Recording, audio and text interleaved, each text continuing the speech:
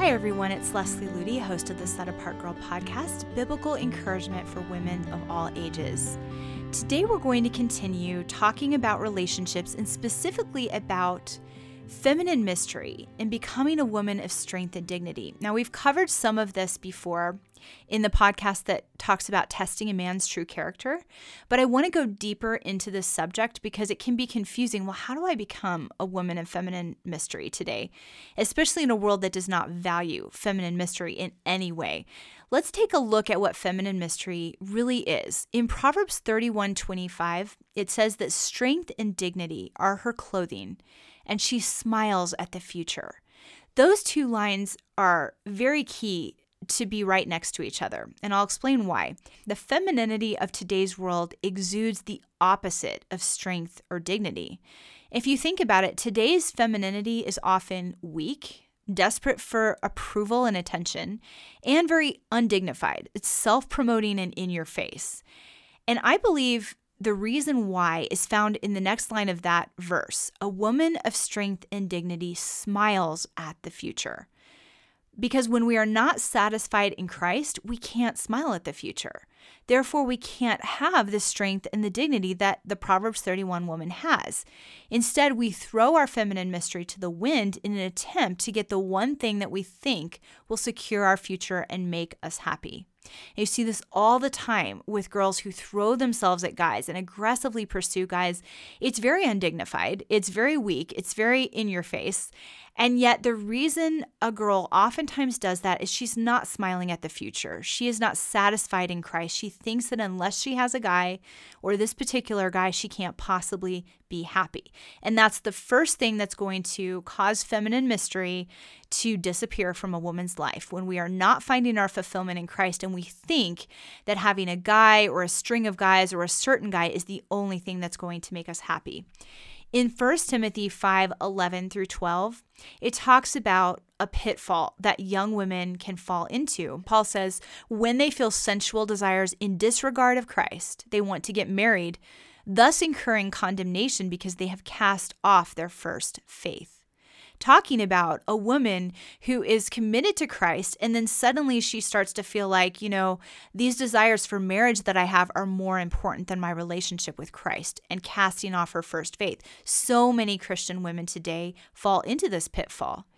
To cast off their first faith in this verse literally means to disregard their convictions about putting Christ above all else and to believe that something besides Christ can bring them ultimate happiness. Now, it's true that marriage is a very wonderful thing. It can add a lot of joy and happiness to our life. But if that's what we're looking for our happiness, or I have to have the attention of this guy, I have to have this relationship for happiness, then we're missing the source of all true happiness. And we won't be able to conduct our lives with strength and with dignity and with feminine mystery because we're in desperation trying to gain the one thing we think is going to make us happy. So with single women, an example of a woman who has thrown her feminine mystery out the window. She'll do whatever it takes to find her Prince Charming. She posts selfies, gets on online dating sites, incessant flirting with guys. If a typical modern woman is interested in a guy, what she normally does is texts him multiple times a day and share intimate details of her personal life with him and continually sends him her most flattering selfies to keep him interested in her, because she believes that if he can finally be enamored with her, she will be happy, and she's desperate to try anything to get his attention. Flirting is very similar to this. It's just a way to draw attention to self instead of to Jesus Christ. And a lot of girls ask me, well, what's the harm in flirting? Is flirting really a bad thing?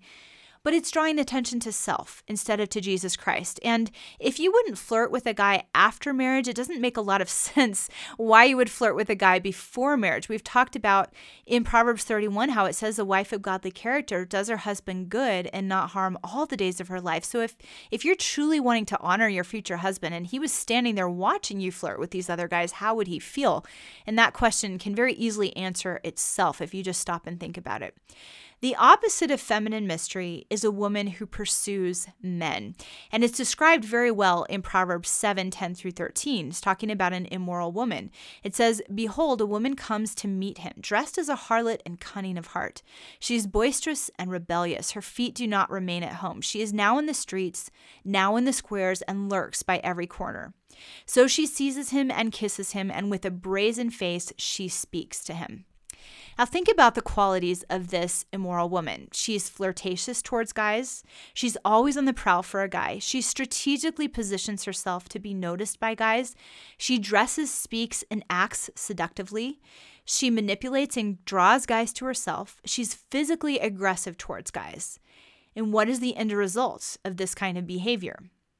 In Proverbs 7:25-27, it says, "Do not let your heart turn aside to her ways. Do not stray into her paths. For she has cast down many wounded, and all who were slain by her were strong men. Her house is the way to hell, descending to the chambers of death." That's pretty sobering, especially when you consider the fact that that list right there that I just read, a woman who's flirtatious, on the prowl for guys, strategically positions herself around guys, acts seductively, manipulates guys, physically aggressive towards guys, that really enunciates the way most modern young women act and behave. And yet God says this is the path that leads to death, both in her own life and in the life of the men that she ensnares. On the flip side, there are two biblical women that I wanted to look at really quickly who exude feminine mystery in just an amazing way. And the first is Mary, the mother of Christ. Even the very beginning of her calling to become the mother of Christ, she demonstrates a heart attitude that is so surrendered, an attitude that says, I'm going to lay down my own agenda and become the handmaiden of the Lord. And that's what she says to the angel in Luke 1:38. "Behold the handmaid of the Lord, be it unto me according to thy word." Just a complete surrender, not knowing what the future would hold, not knowing how this would affect her life, but a complete surrender to what God wanted to do in her life, not manipulating, not grasping for her own rights. What a beautiful picture of strength and dignity. And then in Luke 2:19, after so many of these miraculous things had happened with the birth of Christ, it says that Mary kept all these things and pondered them in her heart. And to keep in that verse means to guard, to protect, and to keep within oneself. And of all the people who would have a reason to go rushing around the countryside and, blabbing all these exciting things that were happening in her life, if social media had been around back then, she would have every reason to be posting all about this all over social media. But it says she kept all these things and pondered them in her heart. She had discretion. She understood how to guard and protect and keep the sacred things that God had entrusted to her. And that is such an amazing picture of feminine mystery. God has entrusted each of us as women with sacred things, our hearts, the intimate desires and things that God's placed deep within us, and our femininity and our physical body and all of these things that He designed to be sacred. And instead of guarding and protecting and being discreet with those things, we so often throw them to the wind. And in so doing, we lose that strength and that dignity that God has designed us to have. Another great picture of feminine mystery in Scripture is the story of Ruth. Here was a woman who, again, laid down her own agenda and chose humility and discretion over selfish pleasure when she is faced with that choice of whether to leave Naomi after the death of her husband and go back to her own people and what she knows. She says to Naomi, she clings to her and says, "Entreat me not to leave you or turn me back from following after you. For wherever you go, I will go. And wherever you lodge, I will lodge. And your people shall be my people, and your God, my God." That is a complete giving up of her own will, her own agenda, submitting herself entirely to Naomi and to Naomi's God. And that must have been a very difficult and selfless decision for her to make. And then later in the story, it's easy to look at Ruth and think, hey, this woman's really aggressive towards men because she went and she laid down at the feet of Boaz while he was sleeping, and she's really making it known that she wants to marry him. But he says something to her in Ruth 3:10-11, which is very revealing about the motives and why she was doing those things. He says, "Blessed are you of the Lord, my daughter, for you have shown more kindness at the end than at the beginning, in that you did not go after young men, whether rich or poor. And now, my daughter, do not fear. I will do for you all that you request, for all the people of my town know that you are a virtuous woman." She had the opportunity, obviously, according to what he's saying here, to run after young men that probably would have been more in alignment with what she naturally would have gravitated toward for a husband. Instead of this older man, who's so much older than she is, and she doesn't really know him that well, but Naomi has asked her to make herself available to marry this man, to become a redeemer, a kinsman redeemer for their family. And again, it's an act of surrender and obedience that she does what she did and goes to lay down at the feet of Boaz while she's sleeping. It's an act of submission and surrender.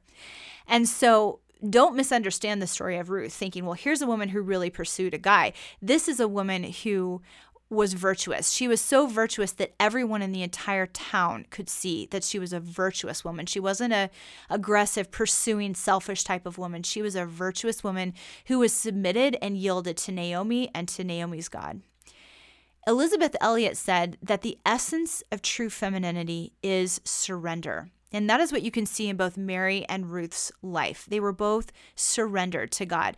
You cannot possibly have the strength and the dignity that God designed you to have, as it says in Proverbs 31, if you are not surrendered to him, because you're always going to be fighting for your own agenda and trying to manipulate other people to get what you want. But when you're surrendered, you can exude strength and dignity because your strength and your hope is in Jesus Christ, and he is unchanging. Here's some practical ways that you can begin cultivating feminine mystery in your life starting today. And probably at the top of the list would be guarding your digital life, especially if you're single and in your interactions with the opposite sex, because technology has made it extremely easy for single women to try to snag a guy. I mean, all you really need to do is set up an impressive online dating profile and you'll probably draw some interest within a few days. And I've heard people say, if a woman today is lonely, she can just get on the internet and shop for a man.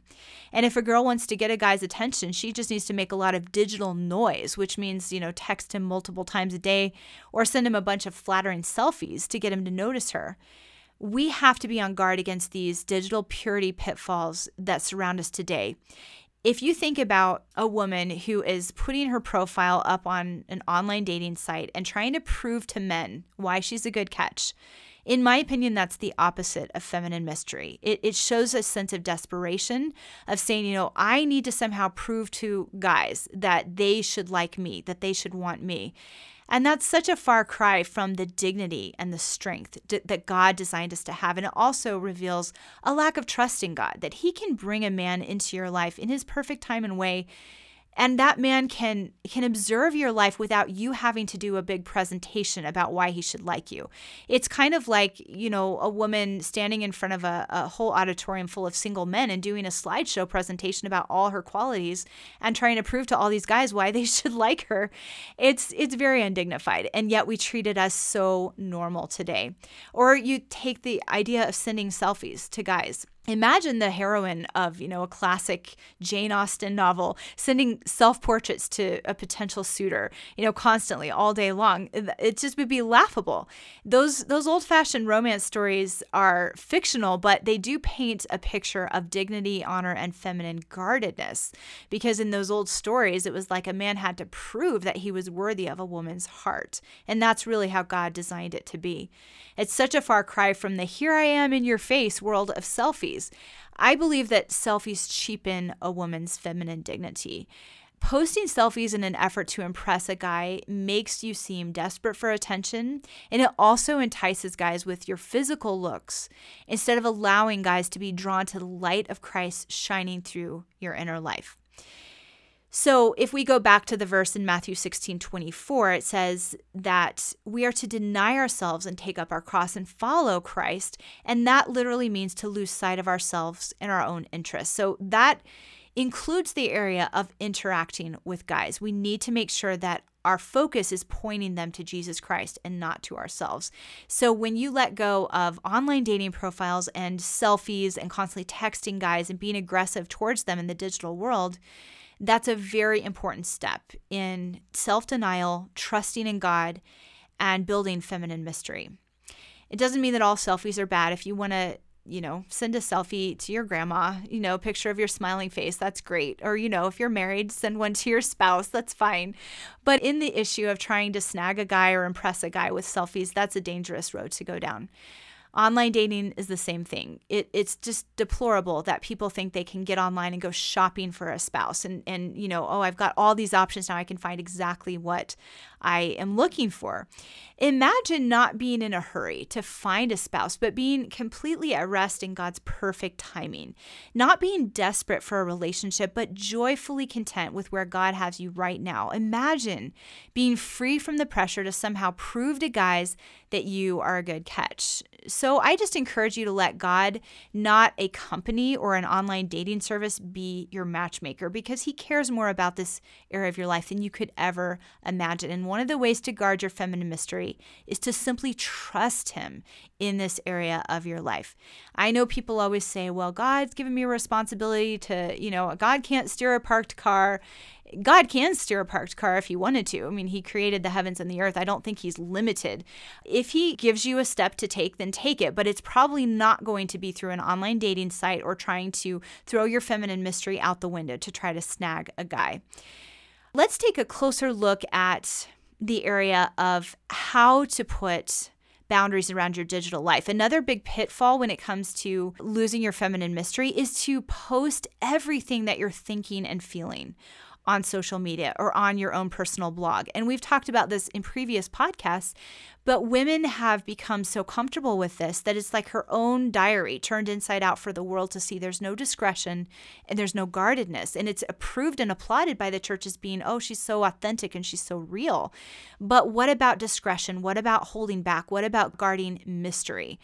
You have to remember that girls who post their intimate thoughts, desires, and future dreams on blogs or on social media are basically inviting guys to read their own personal diary. And sometimes that's often not anything more than creatively cloaked flirting.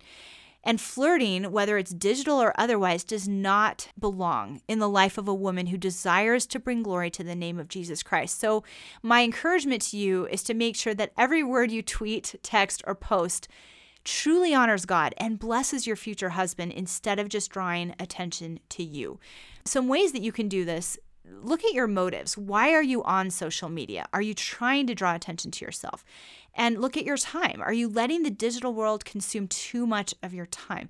Look at your awareness of those around you. Are you so preoccupied with your phone that you don't even notice people around you? These are sure signs that this area of your digital life has gotten out of its place. Another way to guard feminine mystery is to guard your thought life. And I don't just mean taking thoughts captive, which is very important to do. When you're attracted to a guy or you're distracted by thoughts of a guy, practice taking those thoughts captive. Instead of letting your mind just run away with you and fantasizing about, what it would be like to be married to this guy, begin praying for someone who's unsaved or meditating on scriptures. Don't buy the lie that the only way you can be happy is if this guy notices you. If it's not God's best for you, if this man is not God's best for you, it's better for you not to be married to him than just to be with someone who you think is the right choice for you. So learn how to take your thoughts captive. Being attractive to a guy is not wrong, but allowing attraction to a guy to overtake your mind and your thoughts is where the pitfall lies. But another way that you can guard your thought life is to not let cultural ideas and mentalities shape your perspective on purity and femininity. There was a group of girls I was talking with a number of years ago, Christian girls who desired to be set apart, but they were talking about their favorite movie, and it was a movie that glorified immorality in so many ways. And yet they felt that it was completely fine because it had some elements of, heroism and purity in it. And there was another girl I met who had grown up in a Christian home. She knew the Bible, but she came to the belief that affairs were fine as long as you were having an affair with your true soulmate. And the reason she thought this was because she had allowed Hollywood to shape her thinking on romance. It's like, well, I've seen so many movies where someone was just in agony because they were married to someone, but then they found their true soulmate over here and they just had to go have an affair with them. Well, that's just Hollywood's glamorization of sin. It says in Song of Solomon 2:7, "Young women, I charge you, do not stir up or awaken love until the appropriate time." And I think through so many of these ungodly movies, novels, and magazines, we are letting the culture shape our ideas on purity and femininity and awaken and stir up love and sensual desires before the appropriate time. So be guarded with your thought life. Be guarded by what you watch and listen to.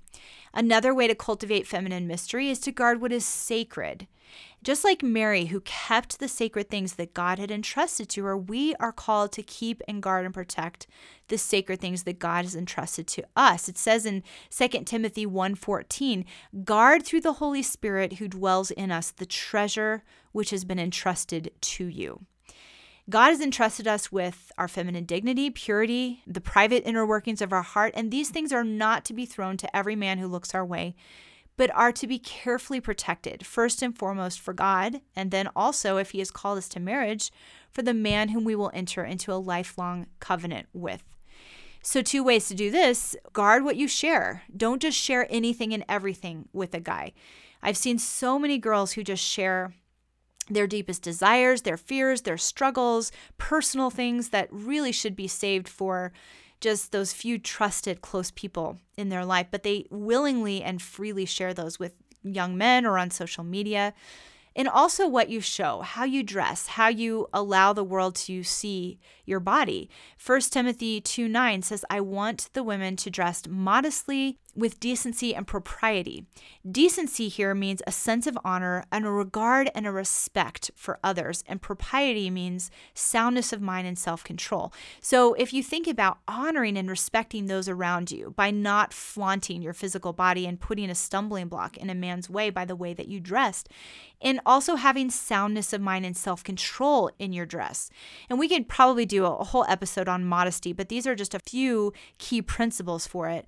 And I know there are a lot of excuses. Men are responsible for guarding their own eyes, and God made my body and I shouldn't be ashamed of it. And I can't, help it if men think I'm flirting with them. I'm just an outgoing person. But all of those questions really remind me of the question that I always asked in youth group growing up, which is how far is too far? You're constantly wondering what you can get away with, how much compromise you can allow in, as opposed to saying, Lord, how far can I go to honor you and honor the people around me in this area of my life? As women, we often complain about the fact that today's men don't protect a woman's honor and dignity, but instead of pointing the finger at them, let's begin with ourselves. Men are responsible for their own actions and thoughts before God, but as women, our choices can either point men towards God's pattern or toward the sensual pattern of this world. If we want men to become better protectors of feminine honor, we must start by protecting our own. Remember that there is a balance to the new trend of authenticity in the body of Christ. We quickly lose our feminine mystery under the banner of I'm just being authentic, I'm just being honest, by posting everything we think and feel on social media, gushing about everything to everyone. But the Bible has a lot to say about a woman being discreet and wise with her words. And as it says in Proverbs, a fool has no delight in understanding, but in expressing his own heart. So if all we're thinking about is expressing, and posting and sharing and gushing, we are choosing the way of the fool. It's important to be genuine and authentic, but it has to be balanced with godly discretion, knowing when to share personal things and with whom you should be sharing them. And we've talked about this in other podcasts, and we will probably do an entire podcast on this area of authenticity soon. But the bottom line is this: ask God to show you if in any way you are throwing your feminine mystery to the wind because you're sharing things that should be left either to the prayer closet or to a few trusted mentors in your life. Some final thoughts that I want to share with you about feminine mystery. Instead of setting out to become a woman of mystery, the best thing that you can do is to build your life around Jesus Christ. And as you cultivate your relationship with Him, as you find your greatest delight in Him, you will automatically begin to exude the dignity, honor, and mystery that He designed you to possess. I hope you've enjoyed this episode. For more on this topic, please see our resources at setapartgirl.com, and especially the new online course, Secrets to an Amazing Love Story, available in our online store. I pray that you have a blessed and Christ-centered week.